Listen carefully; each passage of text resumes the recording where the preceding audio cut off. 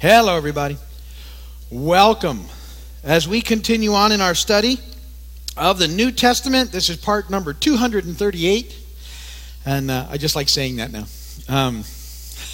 It's not very often you get to say part 238, so I enjoy every time. We are in Revelation chapter 4. We've been working through the New Testament a chapter at a time for the last 4.5 years, and we're gaining on it, and we're in the home stretch, the book of Revelation. So we should finish up. I'd like to say, because of all the holidays and things that happen between now and the end of the year, probably not quite at the end of the year, but early 2015. And then we'll begin our study of the Old Testament in Genesis chapter 1, and we'll work our way through all of the Old Testament over a 15-year period. Yes. So that's the plan. And at that point, if I ought to be able to go part number 1,000 at some point, and that's really going to be cool. Yeah, that'd be awesome. All right. So we're in Revelation chapter 4, and here's where things start to get even more interesting from this point forward. If you hold to the futurist view, which is where we're basically looking at. I mean, you can hold other views and still get a lot of this study. But from the futurist point of view, which is, I think, the one that ties in all the things the best, from chapter 4 on, we're looking at future events.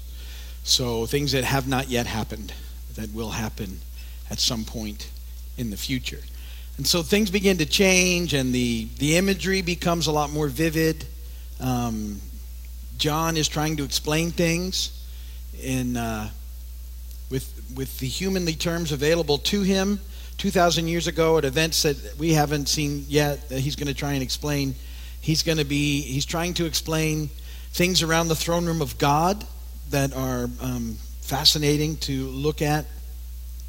And so all of this, I think, is really, really interesting, and we'll do our best to look at the key terms as we're running through them, and we'll go from there. Again, some of this, because it's future, nobody really knows.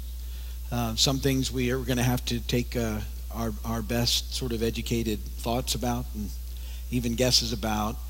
But it's a book full of hope. Remember, this primarily is a revelation of Jesus Christ. It's the book with a promise of being blessed if you continue to hang in there and read it and study it, and so it's a fascinating book, and it's filled with the hope of Jesus' return. And so it's a wonderful book, even though sometimes there's things we may not fully understand. There's if you try to get too stuck in one particular way of looking at it, so you might miss everything that you can see from it. So even with a futurist viewpoint, there's a tendency sometimes to start tying things into events as we see them now, and it's fascinating, but it can be distracting as well, and get you sort of off track of what really matters. That this is a revelation of Jesus Christ. Jesus is coming back for us. And for those who believe, it's a wonderful, fascinating, glorious, full of hope event. Not as much for people that don't know Jesus, but this is written to the people that do. Okay, and so it's a very, very good thing. So, if you have that future viewpoint at chapter 4, this would be sort of the time of the rapture. Is chapter 4. Right around now, because from now on the church isn't mentioned until chapter 19.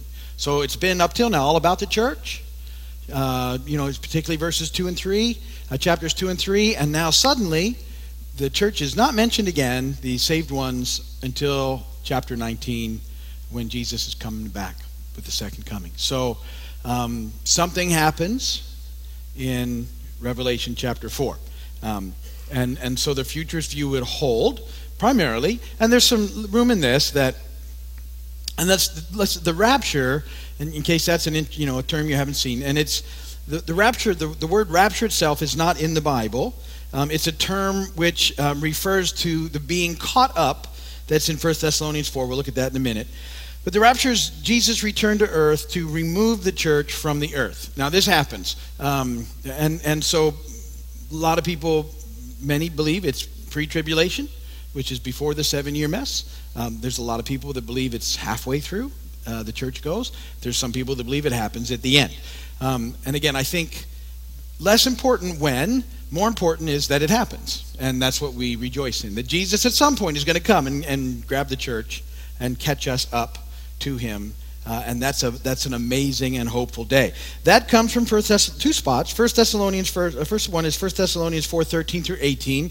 You can write that address down because it's not in your notes. 1 Thessalonians 4:13 through 18. I'll read it to you. Brothers, we do not want you to be ignorant about those who fall asleep, or to grieve like the rest of men who have no hope.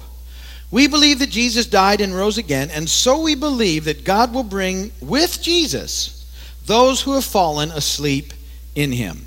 According to the Lord's own word, we tell you that we who are still alive, who are left till the coming of the Lord, will certainly not precede those who have fallen asleep.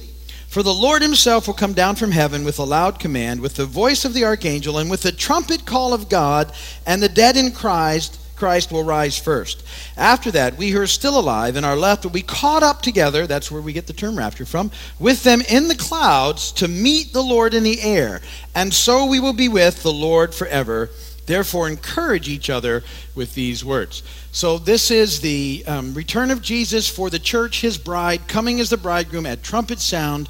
And I'll talk about that more, but we've talked about that. We've looked at that. The proposal from Jesus, the bridegroom, to the church, the bride, was at the Last Supper. The whole thing with the cups was an absolute proposal. And then he said, I go to prepare a place for you. That's common marriage practice. Once the betrothal takes place, the husband would go and prepare a place for them to be together. And he would come back when that place was ready. Only the Father knew when the place was ready. The Son couldn't determine that on his own, because he would have just, like I always tease about this, but he would have thrown down a sleeping bag and gone back for his bride, thrown up a few things for a shack roof, and off he goes to get his bride. But no, it had to be done correctly and properly, the way it should be done, and only the Father would say when it was time to go and get his bride.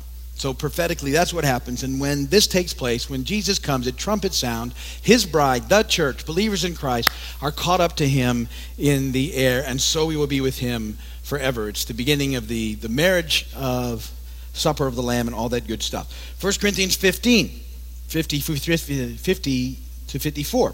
So write that down. I'm going to get it out. 1 Corinthians 15, 50 to 54.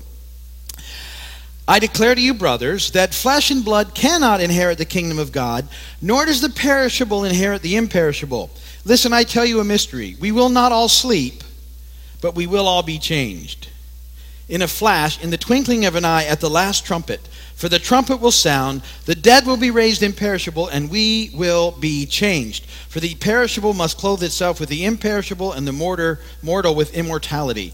When the perishable has been clothed with the imperishable, and the mortal with immortality, then the saying that is written will come true. Death has been swallowed up in victory. Two things. One, on a lighter note, this verse that I read you in 51, we will not all be asleep. We will not all sleep, but we will all be changed, is a great thing to put over the nursery door as a verse. She just said that. Okay. We've been around too long. All right. So, on a more serious note, here's the deal. And this is fascinating, I think, to think about. And people have asked me this sometimes, and there's a lot of room for this and interpretation as well, and where you go. But what happens when we're caught up is that we all get to, and this is now believers of all time. So from the beginning of all time, we're caught up to Jesus at this point in time in history. Whenever this takes place, Jesus comes back for his bride. We're caught up to him. And people ask questions all the time. So because there's some fascinating things that are written in those verses. We won't all sleep, but we will all be changed. The dead will rise first. What does that mean? And also in earlier on in 1 Thessalonians, we believe that Jesus died and rose again, and so we believe that God will bring with Jesus those who have fallen asleep in him. So there's different ways to look at this. So what happens when people die? They'll ask me this all the time. Well, when you die, what happens? Are you sitting somewhere for a while until Jesus comes back for us? Or are you there, or what happens? I think I'm going to tell you how I think about it. And then, like I said, you don't have to agree with me, and there's lots of different thoughts on it, just where I'm coming from. Paul says in 2 Corinthians 5:8 this thing where he says, it's to be absent from the body is to be present with the Lord. So, I believe, personally, when we die, we're going to be with Jesus. Now, and people would go, well, how do they rise first? I think at some point then, their resurrected bodies catch up to them hanging out with Jesus and whatever that looks like. Because it says he's going to bring them with them, and then the dead will rise, and then there's this whole thing, imperishable, and it's all clothed together because the immortal can't be part of the mortal, and the other way around, the mortal with immortality, the perishable with the imperishable. At this great moment, then all of us are, whether if we're alive, we just are caught up to him, and we get our resurrected bodies. If people have gone before us, I think that whole process of getting resurrected bodies takes place at that point in time. If that's not the case, then the other thing that I would say to people is God's not stuck in the time warp that we are, in the place that we are in time. So I believe that what you would experience, if it's not that you're immediately in the presence of the Lord and maybe your resurrected body catches up to you, is that you don't know that there's a time gap, that you're gone and then you're with him, and it's just like that. That's your next conscious thought, is that you're with Jesus. So wherever you're more comfortable in those thoughts, but I don't think for believers there's a waiting time, because Paul said to be absent from the body is to be present with the Lord. So we're there. And we're already seated with him in the heavenly realms. That's another verse in Scripture. So there's a lot of that stuff. But people move all over the place. I'm very comfortable with lots of different thoughts in the process. But I do know that there is a time when Jesus is coming back for the church, and we're caught up to him, and however that looks, and that's going to be cool. See, when you read this stuff, now I believe that's going to happen. You need to think. Some people go, oh, that's going to happen. A day is coming at trumpet sound when you will be caught up to the Lord in the air. At some point, boom, you're going to be with him. And that's everything. It's just going to be, I don't even think we can fully fathom it when we take that in, but at some point, everything that you understand physically and naturally and all this stuff is just, boop, gone with Jesus in the clouds, whatever that looks like. Now, I believe that this catching up and the second coming are two separate events for a lot of different reasons. So, but some people don't. They think it's the same thing. I think it's two separate events that take place, and I think the Scripture bear it out.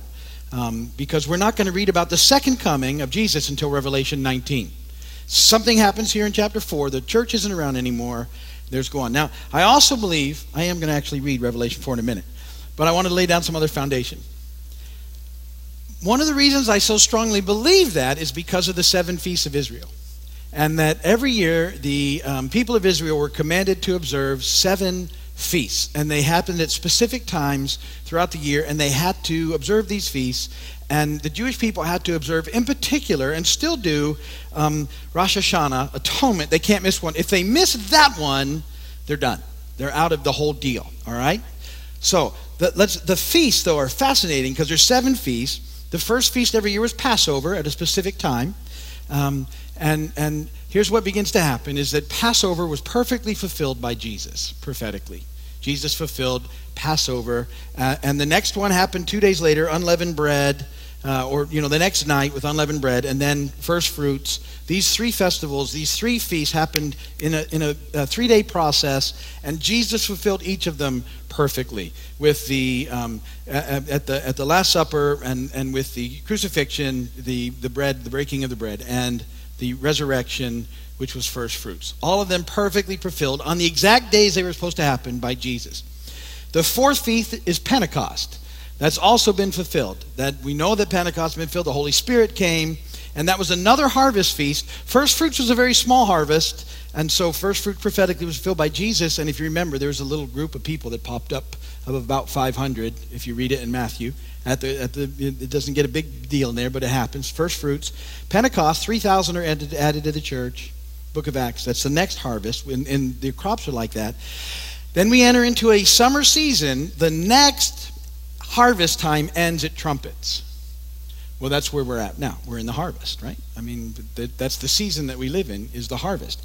At trumpet sound, all who are believers at trumpet sound, that the trumpet call, there was a time to go and worship God. And it says in the book that, in the Bible, that at that point in time, when the believers heard trumpet sound, they would go and worship. They would stop what they were doing, regardless of where they were in the harvest, and they would go.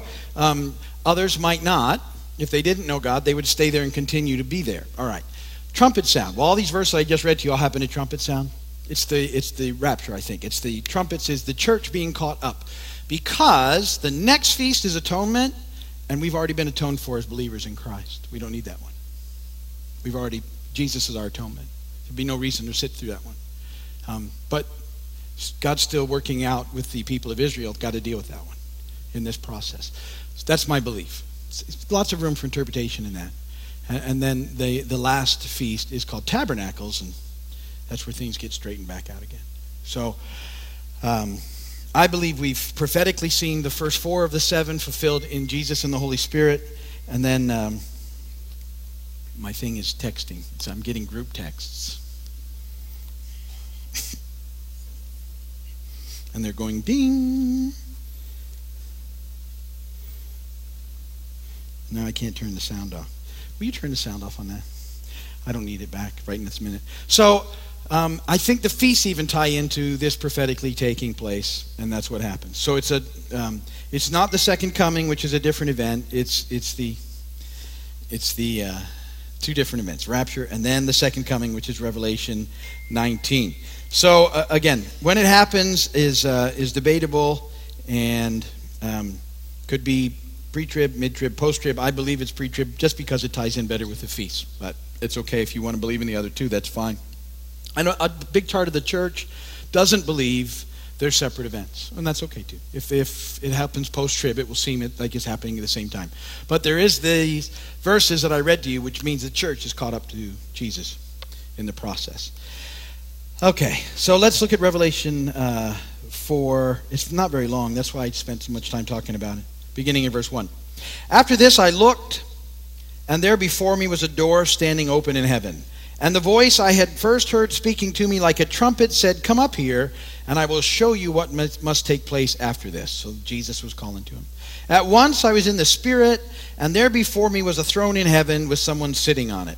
And the one who sat there had the appearance of jasper and carnelian. A rainbow, resembling an emerald, encircled the throne. Surrounding the throne were 24 other thrones, and seated on them were 24 elders. They were dressed in white and had crowns of gold on their heads. From the throne came flashes of lightning, rumblings, and peals of thunder. Before the throne 7 lamps were blazing. These are the 7 spirits of God. We've also seen that's another term for the Holy Spirit. It happens. The 7 is the number of completeness, the Holy Spirit. Also, before the throne there was what looked like a sea of glass, clear as crystal. In the center, around the throne, were 4 living creatures, and they were covered with eyes in front and in back. The first living creature was like a lion, the second was like an ox, the third had a face like a man, and the fourth was like a flying eagle. Each of the 4 living creatures had 6 wings and was covered with eyes all around, even under his wings. Day and night they never stopped saying, "Holy, holy, holy is the Lord God Almighty, who was and is to come." Whenever the living creatures gave glory and honor and thanks to them who sits on the throne, who lives forever and ever, the 24 elders fell down before him who sits on the throne, and worship him who lives forever and ever. They lay their crowns before the throne and say, "You are worthy, our Lord and God, to receive glory and honor and power, for you created all things, and by your will they were created and have their being." So here, what's happened here in the first 2 verses of Revelation. We're moved from earth to heaven. And the scene changes from Jesus standing among the churches to the throne room with the Father sitting on his eternal throne. And when John says he was in the Spirit, it means the Holy Spirit was giving him a vision. And if you can even begin to try and picture, what that looked like, the explosion of colors that John was trying to describe with a rainbow and with things, look like emeralds and with these living creatures, these angelic beings surrounding the throne, and worship was going on, and it was like lightning and thunder. He's trying to give you the magnificence of what was happening in all this worship in the presence of God. And there was God the Father sitting on his throne, the very throne room of God, and all this was taking place. And so it was an amazing scene. Imagine being the Apostle John and stepping into this entire process, and these angelic beings who are praising God night and day. Holy, holy, holy, who is the Lord God Almighty, who was and is to come. Now in the Old Testament, we get a couple other glimpses into the throne room by some of the Old Testament prophets. Ezekiel was one and Isaiah was the other. Listen to this in Ezekiel 1, 4 through 14.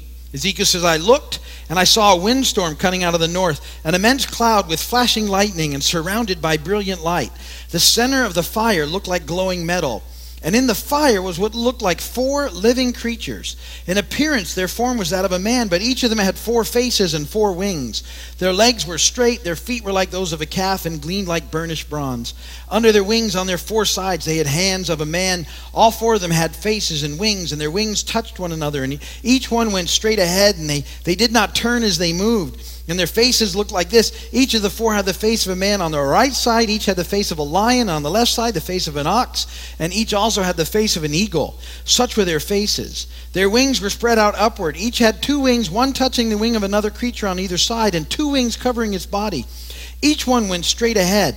Wherever the Spirit would go, they would go without turning as they went.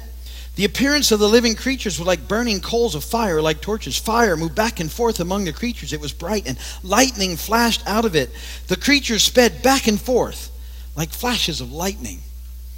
Again, it's just this is this amazing imagery that is so hard to comprehend in our finite human brains, and yet at the throne room of God, this immense worship, this fascinating thing is taking place. And these guys are trying to describe it, and they're not even sure how to do it. Isaiah says in Isaiah 6:1 and following through verse 4, in the year that King Uzziah died, I saw the Lord seated on a throne, high and exalted, and the train of his robe filled the temple. Above him were seraphs, each with 6 wings. With 2 wings they covered their face, and with 2 they covered their feet, and with 2 they were flying.